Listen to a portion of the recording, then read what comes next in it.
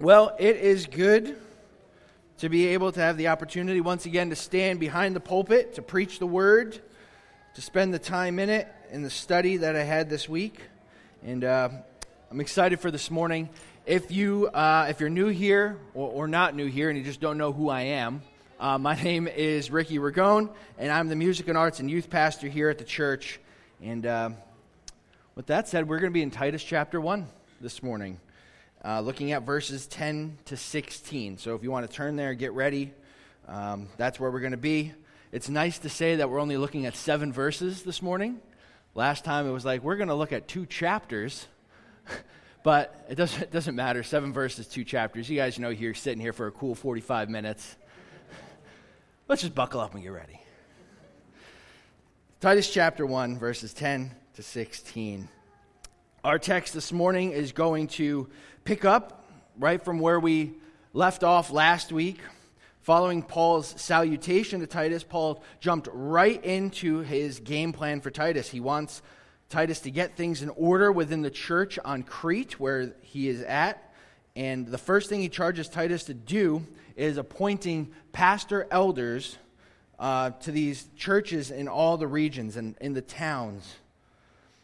Because if the church is going to have order, it needs to have leadership. A plurality of elders taking leadership over the regions for the mission of the gospel. Not lone shark pastors just going on their own, doing their own thing. A plurality, multiple qualified men taking care of the oversight of the flocks. And what we saw last week was the qualifications for these men started in the home. Right? They were to be above reproach, the husband of one wife, that his children are believers and not open to the charge of debauchery or insubordination. And then Paul gives him the qualification of character, again, above reproach. He must not be arrogant or quick-tempered or a drunkard or violent or greedy for gain, but hospitable, a lover of good, self-controlled, upright, holy, and disciplined.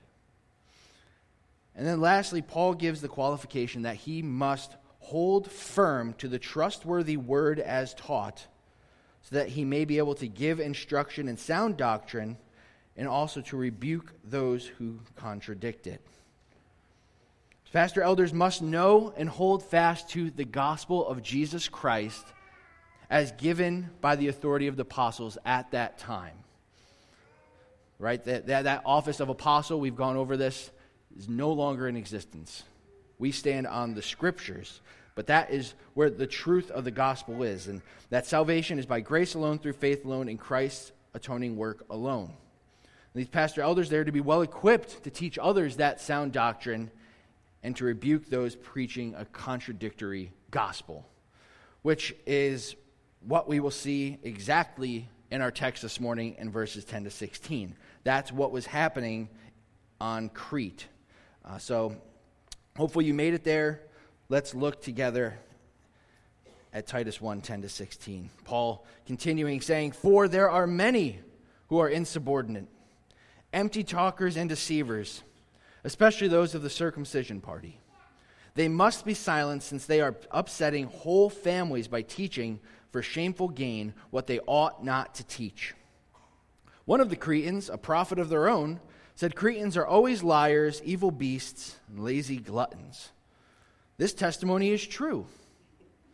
Therefore, rebuke them sharply, that they may be sound in faith, not devoting themselves to Jewish myths and the commands of people who turn away from the truth. To the pure, all things are pure, but to the defiled and unbelieving, nothing is pure.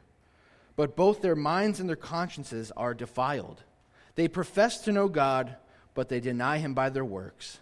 They are detestable, disobedient, unfit for any good work. God add a blessing to the reading of his word this morning. So Paul wants Titus, and he wants the other pastor elders throughout Crete to be able to identify and deal with false teachers who are preaching a contrary gospel. And to properly do that, they must, silence false teaching, right? Rebuke false teachers and discern false belief. And the first thing we're going to look at is the silencing of false teachers. Now, Paul begins this paragraph with the word "for," which directs us back to what he just finished up saying, right? That elders need to be grounded in sound doctrine. They need to know it. Why? Well, because there are problematic people who need to be dealt with swiftly. And they are demonstrating these characteristics that are contrary to qualified pastor elders. They are insubordinate. These men are unruly. They are disobedient. The desire is to do their own thing on their own terms. These men have no respect for authority, right? That's what being insubordinate is. And if we look back at the qualifications of a pastor elder, it says they're not to be arrogant. Well, if you're insubordinate, you're definitely arrogant. So these men are in the church. They're insubordinate. They're empty talkers. What these men say, it has no substance. It's not rooted in the Scripture. It's not founded in the gospel of Jesus Christ.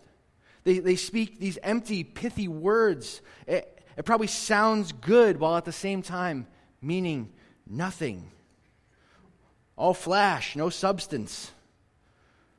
They're offering a gospel that has no hope and no salvation. They're empty talkers. They are deceivers. Right? They're not honest. They're not upright. They're not holy. They're these con artists seeking to manipulate the people of Crete. The goal is to say what they want in any way they can to tickle the ears of those listening in order to get people to follow them. The Greek word that was used is like seducing someone into something, luring them through dishonest means. Think like going back to Genesis, the serpent in the garden being crafty and shrewd. How he manipulated God's words in a way to entice Adam and Eve and preyed on their flesh, deceiving them into doubting God and tricking them into sin and disobedience. These men were distorting the gospel and seducing the people, drawing them in to believe a false gospel. They're deceivers. They are liars. That's how Paul begins. Insubordinate, empty talkers, deceivers. The question being, okay, well, who? Well, he tells us, especially those of the circumcision party. He begins describing the nature, and then he just zooms in. These are the guys, right? And just in case you're new to this terminology, like it might be weird, like we know the Democratic Party, the Republican Party. The circumcision party? Weird. This was the circumcision party is a group known as the Judaizers. This was this group of Jewish Christians who emphasized not salvation in Christ alone, but in Christ plus the law. Right? So you not only had to follow Christ, but you had to keep the law in order to truly be saved. And keeping with the law came naturally circumcision, which was the outward sign of the Jewish people's covenant with God. So the gospel they preached was a Jesus plus works gospel, which is not a gospel at all. It's the opposite of good news. It's bad news. It's damning news. If salvation is ever dependent on something that we have to do, we're hopeless.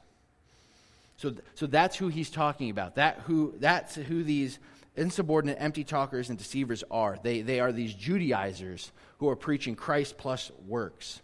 And if you remember back to Galatians, this is the same group of people who were causing issue in the Galatian church.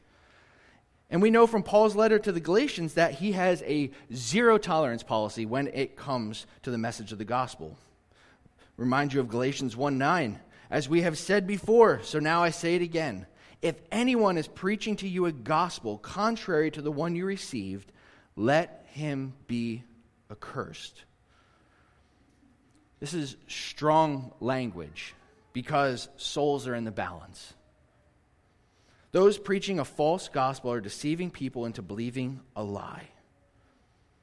The Judaizers were the foremost exhibitors of insubordination, empty talk, and deception. And it was leading people to hell, to damnation, because it's a false gospel. So what's the solution? Paul tells Titus, they must be silenced. There's no other solution. The message must be stopped. What Paul is actually saying, he's saying muzzled. It's that people, when they hear this and they saw the word used, it's like a gag being put in their mouth. Like, just get them to stop. Don't let sound come out of their mouth. There's no middle ground. There's no, let's agree to disagree. Like, you can go over there and do that over there, but we're going to be over here, but it's fine. Like, he's like, no, silence them. They should not have a voice in the church at all, because what they're preaching is antithetical to what Christ wants his church to believe and know. They cannot be given a voice because they are upsetting whole families by teaching for shameful gain what they ought not to teach. So it's not just like a person here or there. It's like, I heard so-and-so saying this. Like, I'm a little upset by it. Like, whole families are being upset. Whole households. Now, the word that Paul uses here that can be translated as families is the word oikos, which is a house or a dwelling. So when Paul says families or the household is being upset, it could be translated really one or two ways. Most of us probably have an ESV. Maybe you have an NASB. And it says the families are being upset by this teaching. If you have an NIV or maybe a CSB, Christian Standard Bible, it translates it just as the word households. And the difference in this translation is whether Paul's talking about like literal like family units being upset by it, or because the church gathered in people's homes, is he talking about households of faith? Are they upsetting entire gatherings of believers within these households with their teaching? I believe since Paul is concerned with having pastor elders throughout the region, he's talking about the false teaching that's happening, that I lean towards him referring to households as households of gathered believers at the time.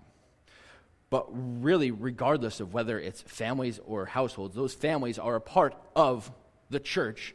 And if they are being upset and swayed by false teaching, either way, it's wrong and needs to be dealt with. And it's unacceptable on any level.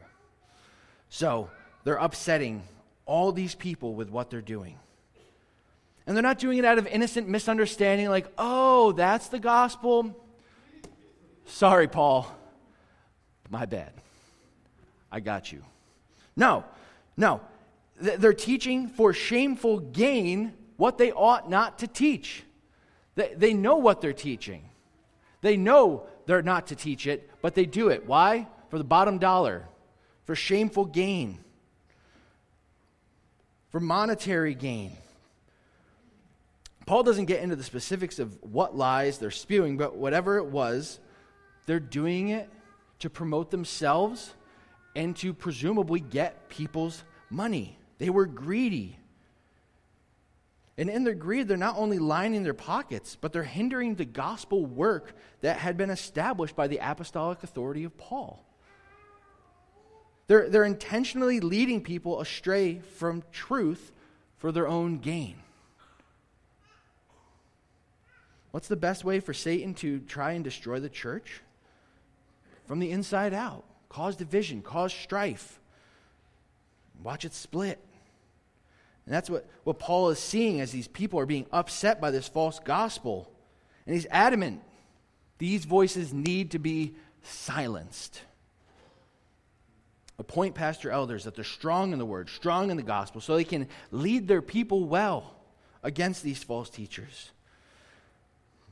Galatians 5:9, Paul says a little leaven leavens the whole lump of dough.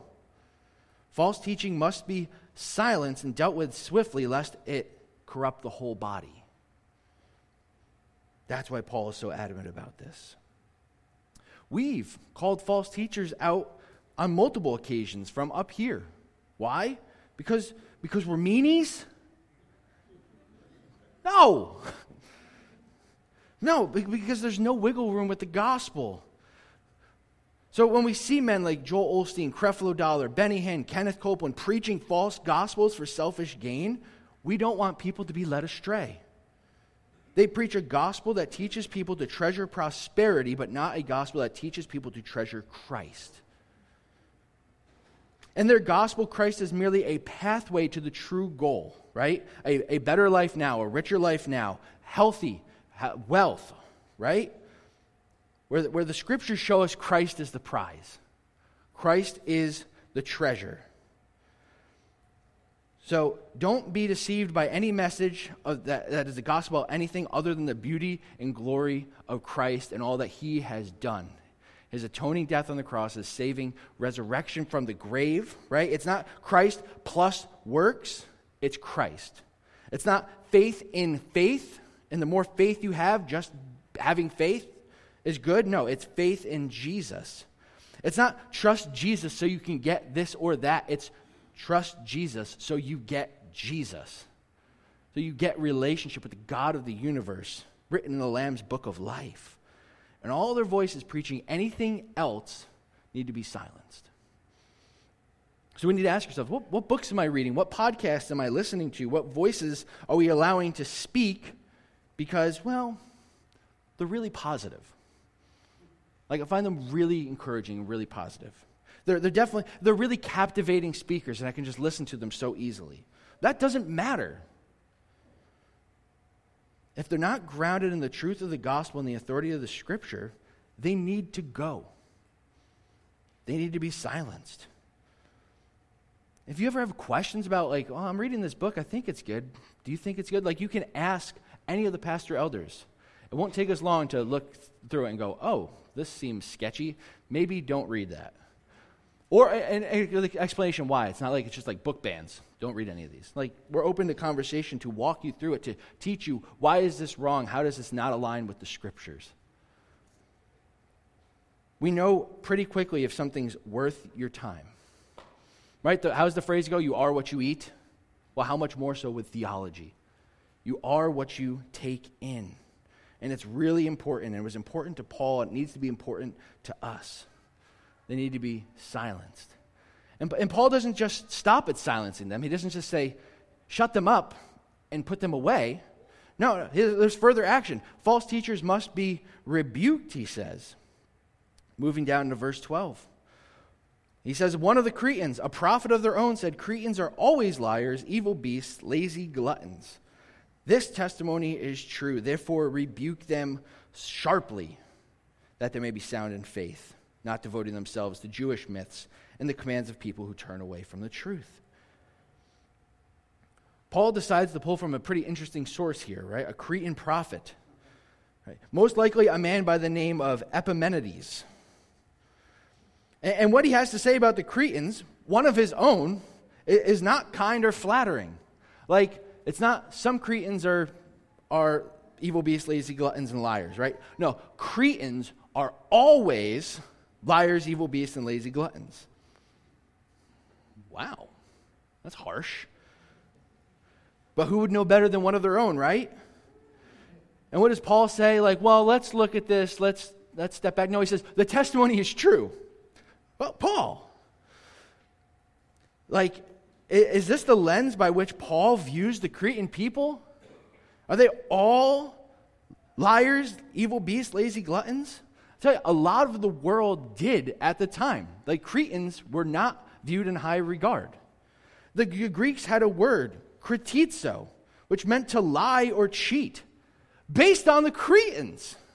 Like, wow. Basically, when the world pictured Cretans, they were picturing someone like this.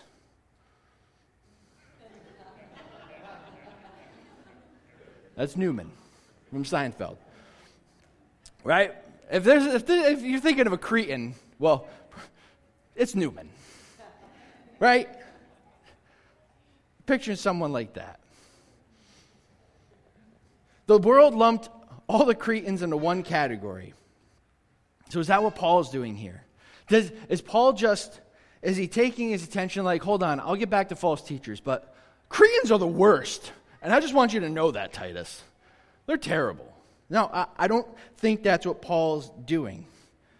I think he's applying this generalization about Cretans from the Cretan prophet to the false teachers. The specific Cretans who are the empty talkers and deceivers are those who are also liars, evil beasts, lazy gluttons.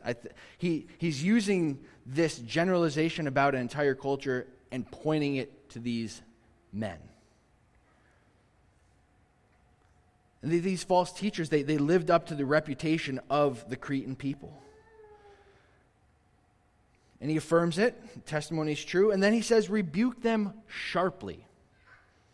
I don't think he would tell Titus to just go rebuke the island. I mean, I guess if it was warranted, sure, sin needs rebuke, but I don't think that's what he's telling him here. The context would show us that he's saying to rebuke these false teachers sharply, right? These liars, these empty talkers, these deceivers. So step 1 was to silence them. Step 2 is to rebuke them. They need to be told what they're doing is wrong. Paul's no stranger to rebuking. He rebuked Peter himself when he was out of step with the gospel. Rebuke is necessary when someone is speaking and living in error. It's not enough to only silence. They need to be shown where they are wrong. And this is not like a gentle, hey, listen, what you're saying, not correct. And I would just, if you could stop. Right? That's not a rebuke. He's saying, do it sharply. Cut to the chase, tell them what they're doing is wrong, and point them to the truth. Silence them and rebuke them. Tell them what they're doing is unacceptable and blatantly sinful. This is not the occasion for the gentle approach. There's times for that, but when someone is preaching a different gospel and leading people astray, in active rebellion to God and what he has taught, they need to be dealt with sternly. But the goal of the sharp rebuke, it's not just to tell someone off, to get some good zingers in there and be got him good. Yeah, that'll stop them. No, the goal of the rebuke is to show them where they're in error so that they might repent and believe the true gospel. Right? Isn't that what Paul is saying here? Rebuke them sharply that they might be sound in faith. That's the goal. So, not that they just stop the false gospel, but that they would believe the true gospel. That's the point of a rebuke, is to lead to repentance and belief. That's why we do it. It's not a matter of just opinion. It's a matter of eternal life or damnation. These false teachers are leading others straight to hell with them. So they need to be rebuked and confronted with the truth of the gospel so that the Spirit of God can be at work in their hearts. To take the veil away so that they can see the beauty and glory of Christ. That's the goal. That they would turn and devote themselves to the teaching of the gospel and the scriptures. And stop, as Paul mentions here, devoting themselves to Jewish myths and the commands of people who turn away truth. Right? So rebuke so that they would turn from what they were doing to sound doctrine, to Christ. So what exactly are Jewish myths? Jewish myths, this extends beyond just adding the law to the gospel, because the law of God is Scripture. It's true. The law is good. Their application was wrong, and they turned it into something God never intended it. But the law of God in and of itself is no myth. It is good and sound and scriptural. These Jewish myths, they were passed down stories. They weren't based in God's revelation. They were stories that were being added to God's word as passed down from person to person. And we see Paul address the same thing in his letters to Timothy as well. Myths and genealogies, he's telling them to stop. As they promoted their self-righteousness and is in complete contrast to the work of Christ. Paul wants them to stop with the Jewish myths. Devote yourself to sound doctrine. Devote yourself to the gospel which the apostles have been entrusted with by God's authority, not man's authority. Paul wants them to stop devoting themselves to the commands of people who turn away truth. That seems like a good principle. Because on top of these extra biblical myths, they were also turning to people providing their own commands, doing their own thing. The Pharisees, they were known for doing this. Right? They had rules on top of God's law. As though what God has spoken was not sufficient. So we needed to add more. That sounds ridiculous, considering that even after the first commandment, we're done. That same tradition, it continued from the Pharisees and right into Christianity. It didn't take long. So Paul's saying they turned from the truth. They turn from the true gospel to their own works-based gospel. Don't devote yourself to their teaching and their commands. Listen, what God has provided in His revelation is enough. It is sufficient. It's complete. We don't need to add more to it. Right? The gospel is the good news of what has been done. There's no more to add. We have the 66 books of the inspired, infallible Word of God, and we don't need to add more in order to know God, to hear from God. He speaks by His Spirit through His Word. We just sang that together. 2 Timothy 3:16-17. All Scripture is breathed out by God, profitable for teaching, for reproof, for correction, and for training in righteousness, that the man of God may be complete, equipped for every good work. We have what God has intended for us to have, and we need to be a people who devote ourselves to that, to the Word. It was the great Charles Spurgeon who said, "Visit many good books, but live in the Bible." Right? If you look at any of our offices here, we have bookshelves, a lot of books, but we stand on the Word of God. We preach the Word of God. And every book, speaker, podcast, song, YouTube channel, whatever it is, needs to be filtered through the Word of God. That's what we preach. All those things can help us better understand it and comprehend it. But if any tries to contradict or add to it, it is wrong.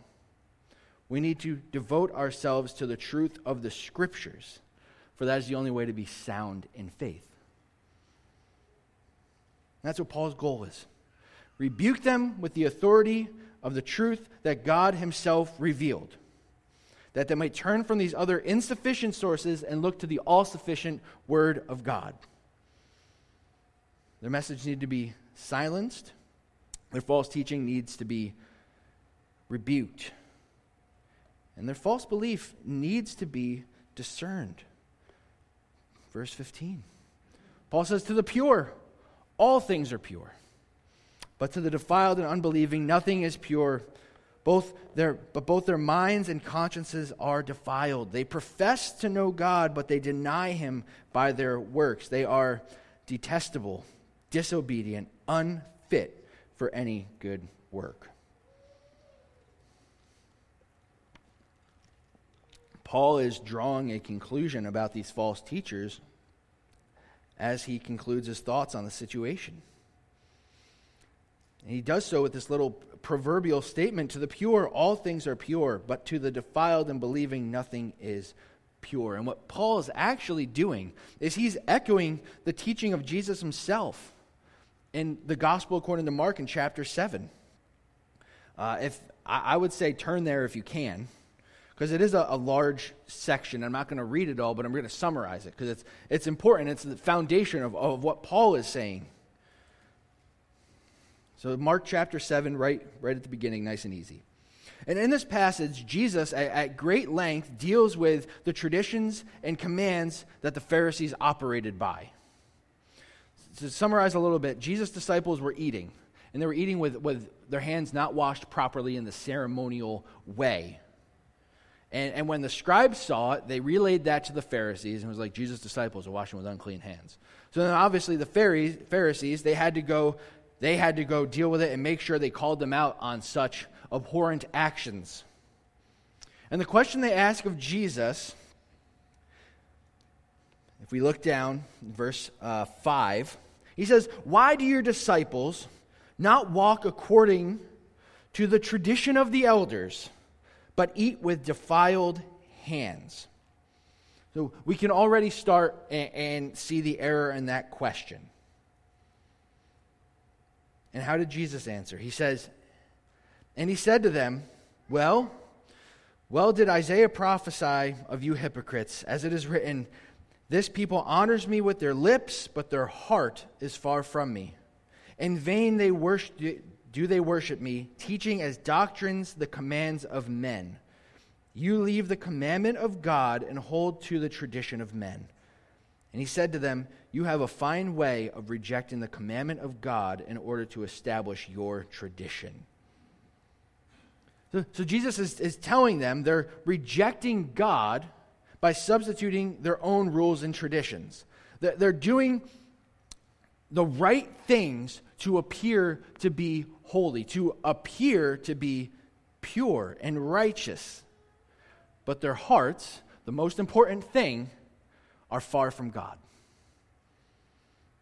And from this conversation, we see Jesus actually teaches on what is clean versus unclean, what is pure versus what is defiled. Skipping down to verse 14. "And he called the people to him again and said, 'Hear me, all of you, and understand. There is nothing outside of a person that by going into him can defile him. But the things that come out of a person are what defile him.'" Defilement is a heart issue. It's a gospel issue. And Jesus is demonstrating to these Pharisees that there's no tradition of man that can make someone truly clean. It's not what touches us on the outside that determines whether we're clean or unclean. It's a matter of the heart. And those without Christ who have not believed by grace through faith in Christ are what Paul, in our passage, would refer to as defiled and unbelieving. And if you're defiled and unbelieving, then nothing is pure in the ceremonial sense. You can follow all the rules you want. You can do all the self-righteous things you want to do.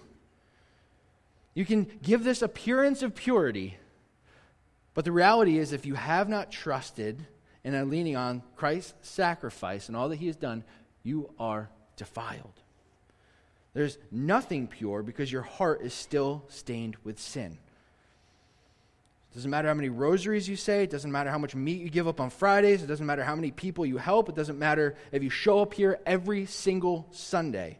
If you're trusting in the list of your good deeds to make you righteous and holy and pure, you're still going to end up at square one. Defiled, unbelieving. Because though you honor God with your lips, your heart is still far from him. Because you haven't trusted in Jesus himself. Going kind of backwards in verse 15, "But to the pure, the one who has been made pure through Jesus Christ, who has trusted in Christ alone for salvation, all things are pure." Now, that's not to say you can do whatever you want, sin like the devil, it doesn't matter because, hey, I got Jesus, I'm washed white as snow, it's all good. Like, we can't go into a store shopless and be like, it's all good, I got Jesus, God bless. Right? Like, that doesn't work either. But in the same passage in Mark 7, it says Jesus declares the food, that no food doesn't defile. And the point of that is, again, what goes in is not what defiles us. So you don't have this license to sin, but if you believe in Christ and he's your Savior, you can strap on a bib and have some lobster. And the opposite side of that is if you haven't trusted Christ, you can abstain from lobster all you want, but it doesn't matter because that doesn't purify you. I hope that makes sense. those in Christ, they've already been made clean. Jesus is the ultimate cleanser, the ultimate redeemer. And there's no one that Jesus touches with his saving grace that can therefore be made unclean. It's not the things we do that cleanse us. It's all that Jesus has done.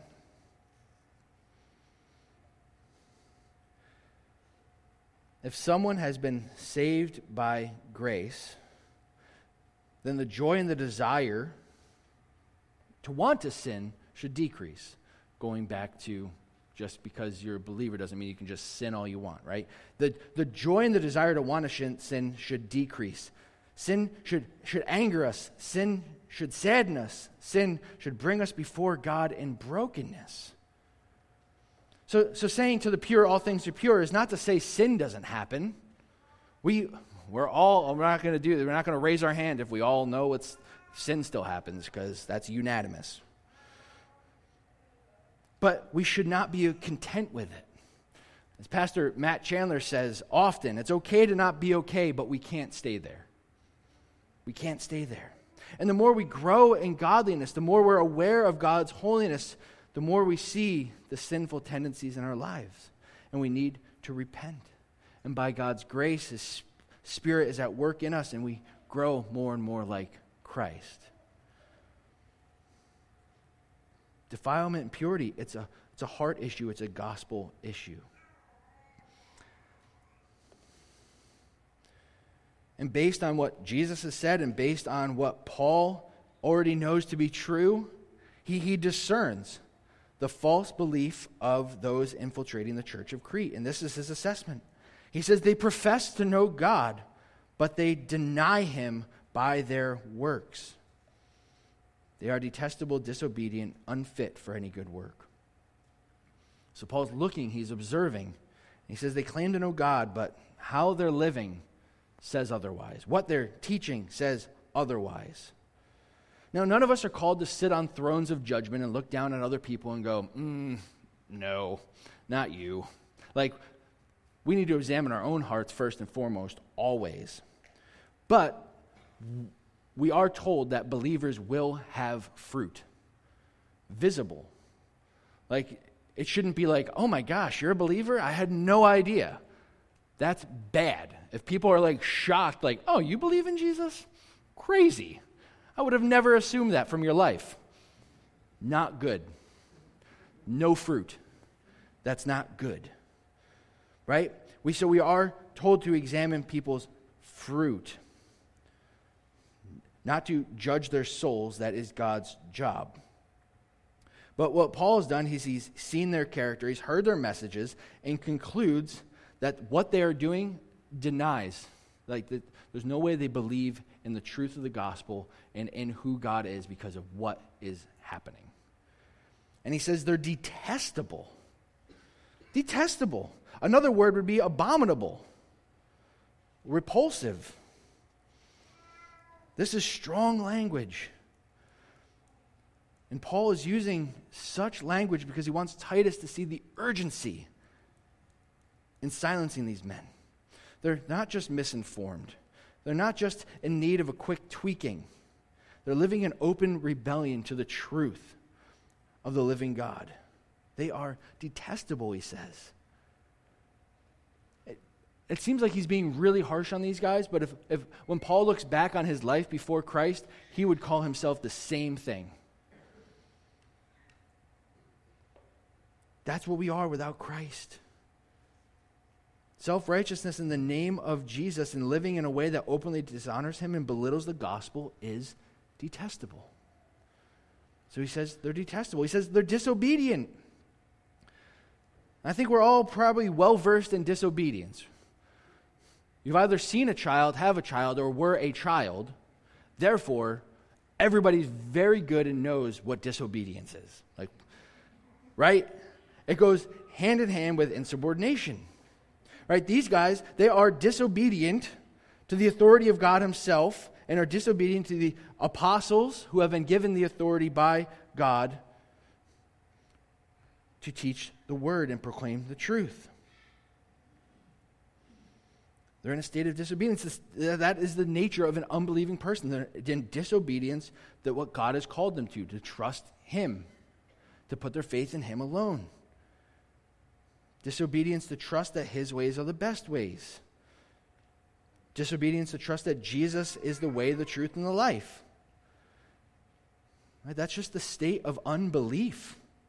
These men were detestable, disobedient, and then he says unfit for any good work. These men were unfit to do what pleases the Lord. Good works that bring honor and glory to Him, not because of the work itself, right? But because of the work that's occurring within us through our belief in Christ, through the work of the Spirit in the gospel. Without Christ, our good deeds are as filthy rags, the Bible says. So these men are unfit for any good work because they have not been transformed by the gospel. They are unfit for good works because they have not trusted in the ultimate good work of Christ's atoning sacrifice. Good works are a result of salvation, not a prerequisite for it. Good works don't save us. Good works don't make God all of a sudden look at us and go, oh, yeah, okay, you're in. No, it's trusting Christ. Without Him, we are unfit for any good work. Actually, I think Paul summarizes the condition of man without Christ and the result of salvation wonderfully in Ephesians chapter 2. Again, you could turn there if you want. I don't have the verses on the screen. But chapter 2, again, starting at verse 1, keeping it very simple for the page turns and the locating. Ephesians 2, 1 through 10. Paul's addressing the Ephesian church. He says, "And you were dead in the trespasses and sins in which you once walked, following the course of this world, following the prince of the power of the air, the spirit that is now at work in the sons of disobedience, among whom we all once lived in the passions of our flesh, carrying out the desires of the body and mind. We were by nature children of wrath, like the rest of mankind." That's the condition of man without Christ. Dead, disobedient, carrying out the desires of the flesh, children of wrath, without a doubt, unfit for any good work, right? But thankfully, the passage doesn't just end there. We get one of the greatest conjunctive statements in the Scriptures, but God. But God, being rich in mercy, because of the great love with which He loved us, even when we were dead in our trespasses, made us alive together with Christ. By grace you have been saved, and raised us up with Him and seated us with Him in the heavenly places in Christ Jesus, so that in the coming ages He might show the immeasurable riches of His grace and kindness toward us in Christ Jesus. For by grace you have been saved through faith, and it is not your own doing. It is the gift of God, not a result of works, so that no one may boast. Important we notice this, right? We're not saved by any kind of good works. None. That's all according to God's mercy and love in our faith in Christ alone. But then what comes after we've trusted in Christ? Verse 10. For we are His workmanship, created in Christ Jesus for good works, which God prepared beforehand that we should walk in them. We don't walk in them when we are dead in our trespasses and sin and by nature are children of wrath. But it's after He has made us alive with Christ, we walk in the good works that God has prepared beforehand. Do we see the full picture? See, Paul's issue with the Judaizers was that they missed the beauty of but God. And they're flipping the script and they're trying to say, but I did this. See, our sinful nature is self-absorbed. In our sin, we try to be our own saviors. But without Christ, we stand condemned. As unholy sinners, we're trying to reason with a holy God and say, but I did this, but I did that. I put rules on top of your rules. Isn't that good? But unless Christ is our Savior and our only hope, God's response will be, I never knew you. You proclaim to know me with your mouth, but your actions say otherwise. You have not been made pure by Jesus. So Paul doesn't want to just berate them for the sake of making them look bad. Right? He doesn't want to just run their name through the mud. But the heart of all this goes back to verse 13 where he says, rebuke them sharply that they might be sound in faith. The goal of pointing out their unbelief should be that they would repent and believe. Right now, these men are detestable, disobedient, unfit for any good work. They're insubordinate, they're deceivers. They must be silenced to protect the flock, but rebuke them that they might believe. The beauty of the gospel is that no one is so sinful, right, so detestable, so disobedient that they can't be saved. That's the good news of the gospel. That not even these men of the circumcision party, who you can clearly see Paul's not a fan, even they are not too far from God being able to change their hearts and draw him to himself. And no one sitting here this morning is too far gone for God to save you and give you life. Maybe your story is similar to what is going on with these men. You're trying to trust in your own good works. You're trying to do your own good deeds. You're looking at God and you're saying, but I did this. Anything we can do will never be good enough. That's why Christ willingly laid down his life on the cross. That's why Christ endured the agony of the cross by bearing the weight of sin on himself, because none of us could be good enough. No amount of self-righteousness could save anyone. But Christ bore the wrath of God on himself so that we don't have to experience it if we repent of our sin, stop trying to go our own way, and trust in Christ. Will you trust him this morning? Will you stop saying, but I, and see what God has done and surrender all to Christ? I tell you, there's no greater joy than knowing your sins are forgiven, your debt is paid, and you have an eternal home in the family of God. There's no greater burden lifted than knowing you don't have to do good works to impress God, but you get to do good works because of what God has done. Totally flipping the script, right? That's the true gospel. That's the hope we have given by God himself and his word. And that's a better hope than anyone could just think up and put out there. We have God's word. So trust not in the doctrines of man, but trust in the finished work of Christ. Trust in the all-sufficient word of God. The band can go ahead and make their way up. And when what we're all going to sing together is a song we've sung many times. All I have is Christ. But it's really important, no matter what song we sing, but I'm just emphasizing this now.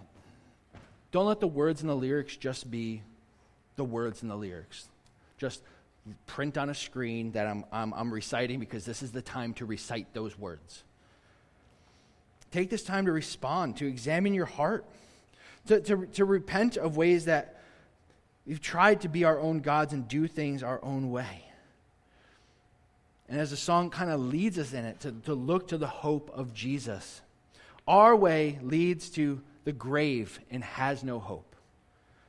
But Jesus bore God's wrath, suffered in our place, and gives us grace so that we can be redeemed. So I urge you again, trust Jesus this morning so that we can all join together with confidence in saying, hallelujah, all I have is Christ. Hallelujah, Jesus is my life. Let's bow our heads together. Father, it is so easy for us to try and seize control. It is so easy for us to forget the truth of the gospel and try to add our own methods and ways of restoring relationship with you. Help us to all get out of the way. Help us to see the beauty and the glory of Christ and the gospel, your love displayed in all that Christ has done, entering a broken world, living in it without sin, yet willingly going to the cross to bear the sin of the world, and then rising from the grave victorious over sin and death. May we trust in that truth this morning and no other gospel.